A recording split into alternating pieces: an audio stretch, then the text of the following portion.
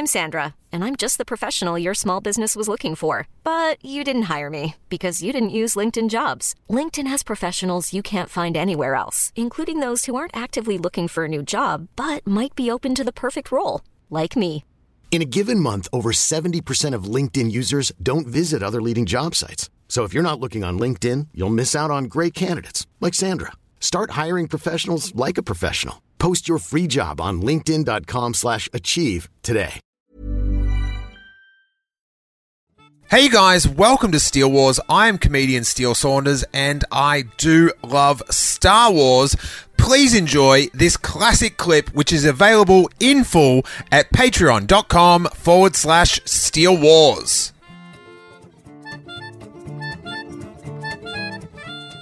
Who's your favourite character in all the films? Oh, Han Solo. I mean, I think you got to go with Han Solo. I mean, I just. Who was your favourite character 3 days ago? Definitely Han Solo, yeah. I could, you know what, some people actually, bizarrely, listeners of my podcast that I do with Annabelle Crabb, Chat 10 Looks 3, some people tweeted me last night to say, this is scary because if you go to your own episode 25 at about 50 minutes and listen, you're talking about Harrison Ford. And so I went back this morning and listened to it, and it's me in the context of talking about having to interview Julie Andrews, and I'm talking about messing with your own childhood nostalgia by meeting people that have been in something that you've really loved and that you have some sort of childhood emotional connection with. And I actually say in the podcast, you know, for example, the new Star Wars is coming out. I mean, imagine if they rang and said you can interview Harrison Ford, as if I'd want to do that, as if I'd want to mess with my childhood like that. And then they rang. And as Crab said to me, I love how you just abandoned your principles. Yeah, Harrison, yeah, sure. Love to do it. And so did it wreck your your fantasies of your heroes when you had to interview Tony Abbott? We used to have the Tony Abbott action figure. You know, there's a lot of fighting over which my brother or I who'd get to play with that one.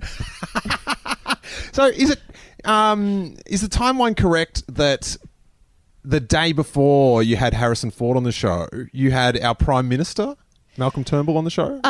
Malcolm was on Monday night, I think. So it was a one-day break and then Harrison Ford, yeah. Tell us how those days at work differ.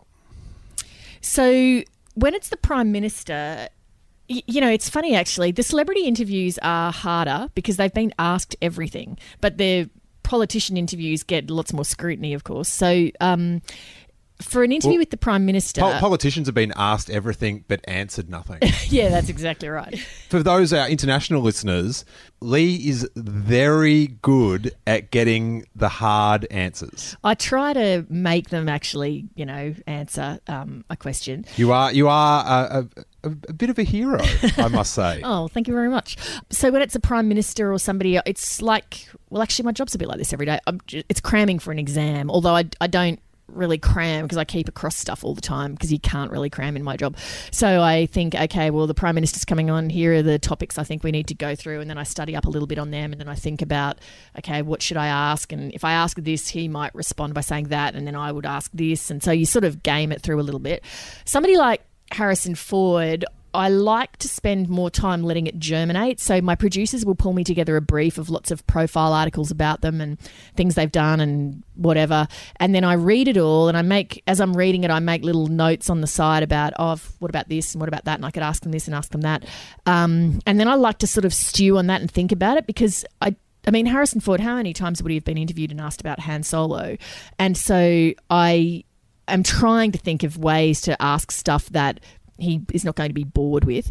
But at the same time, I think the audience, even though he's answered the questions a lot of times, you know, for the average audience member, I think that they do want him to be asked, what did it feel like to walk onto the set of The Force Awakens and put on the Han Solo costume? What did it actually feel like? Like, I think people do want to actually hear that. Yeah, it's weird because I've been doing a lot of like media spots sort of about the podcast, and you know, as a semi-professional Star Wars fan, which is a weird place to be in.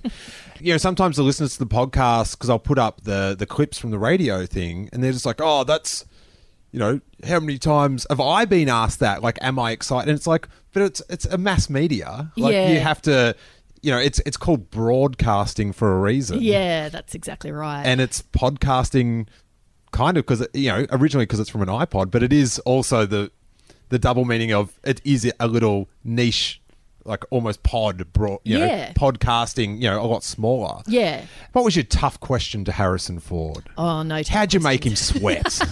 No tough questions for Harrison. He was he just got the red carpet rolled out. I mean, you always worry with the celebrity interviews, are they going to be nice and are they going to play ball? Because for those sort of interviews to work, you have to, I think, as the journalist, not ask dumb questions. And a lot of journos in celebrity interviews do ask dumb questions. But the person at the other end has to act like this isn't the 18th time today they've been asked what's it like to be playing Han Solo again.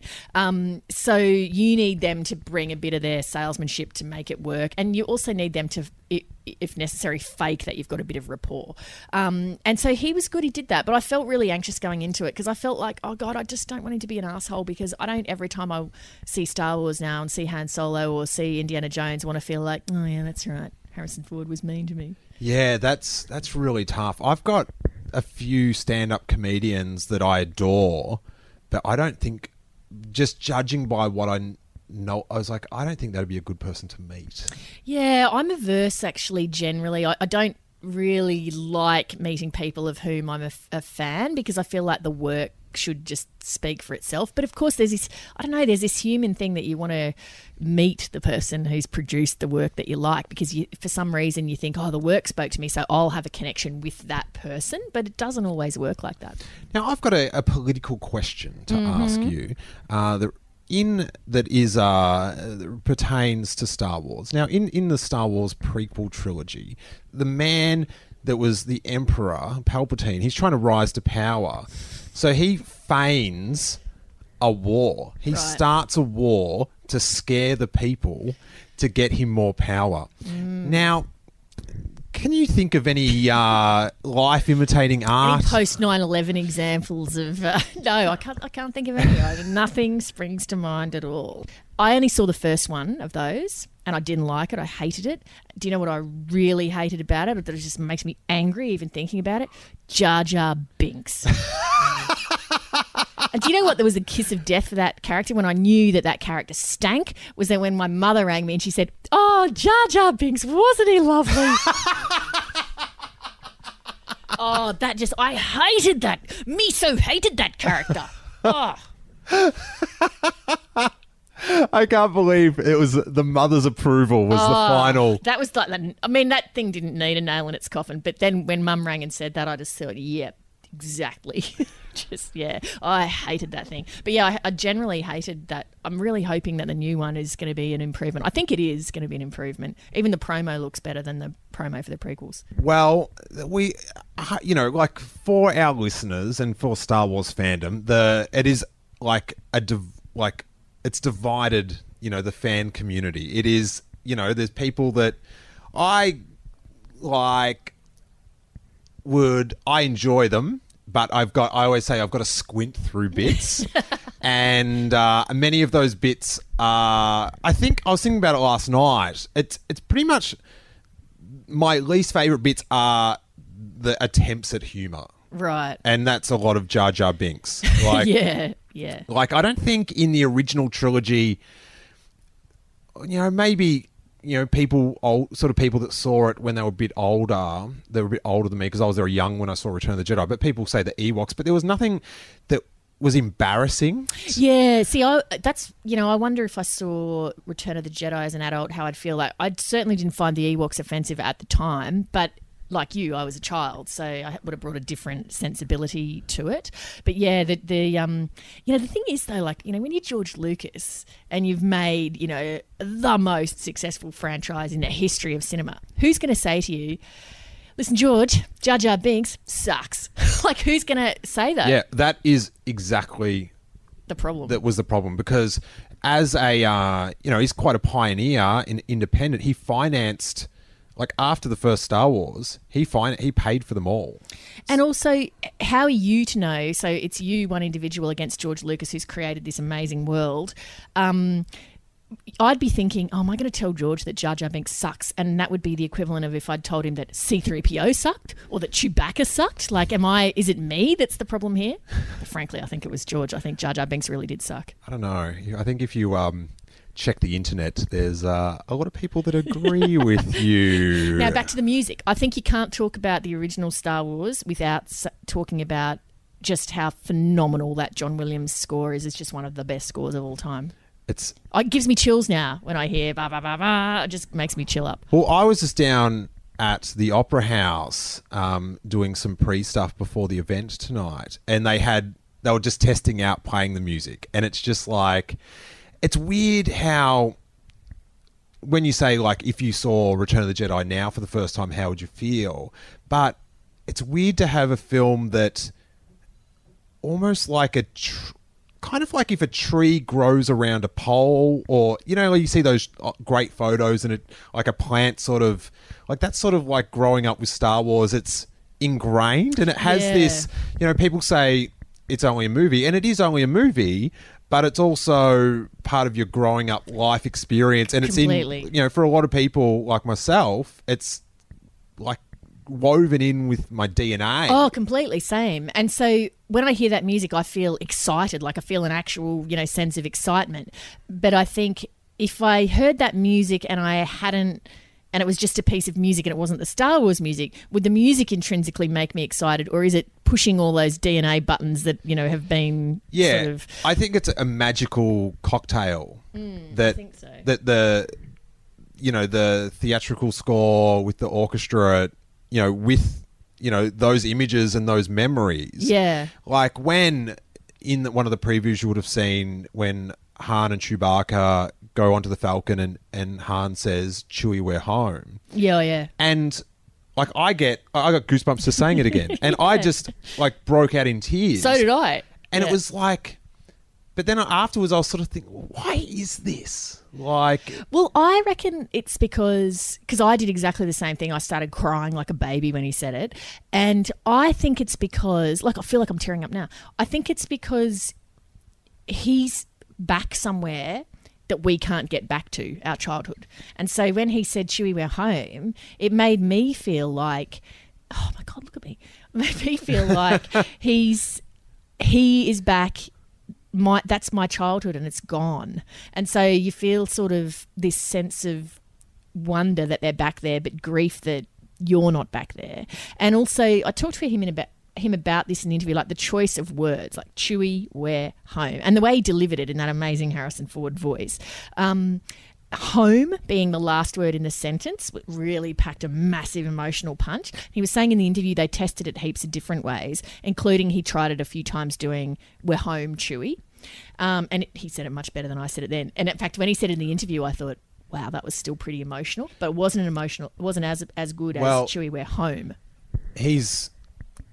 I have to agree, just using like stand-up comedy principles, the last word. That's right. That's the punch. You never want to step on the punchline with Exactly. when you sort of edit your lines. You want to make that last word silence, laughter, and then I guess like that, it's last word, silence, Tears. Yeah, that's exactly right.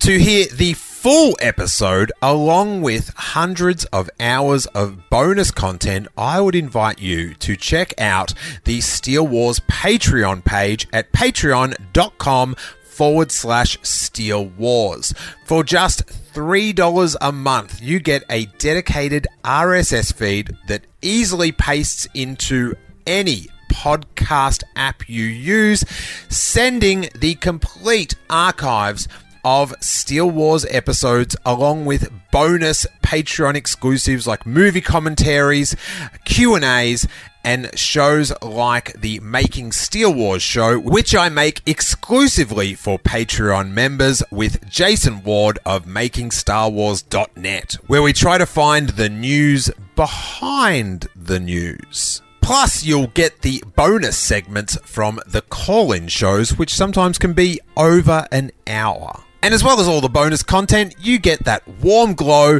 that you are supporting this show you listen to each week. The idea behind Patreon is if lots of people chip in a little bit of cash, that content producers such as myself can still keep producing for you guys while still being able to feed our very cute Ewok-looking cats.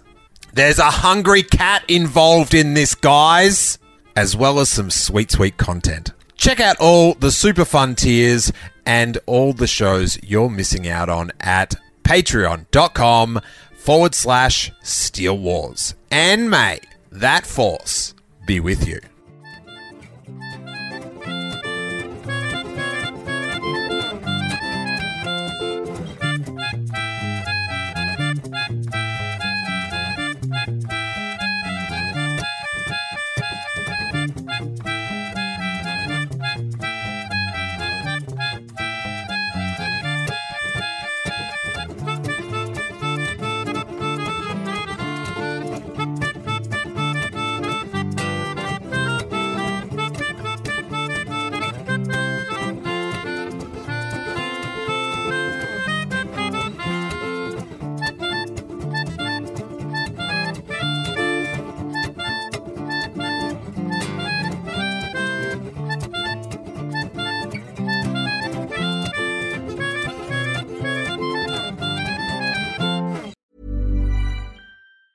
Ever catch yourself eating the same flavorless dinner 3 days in a row?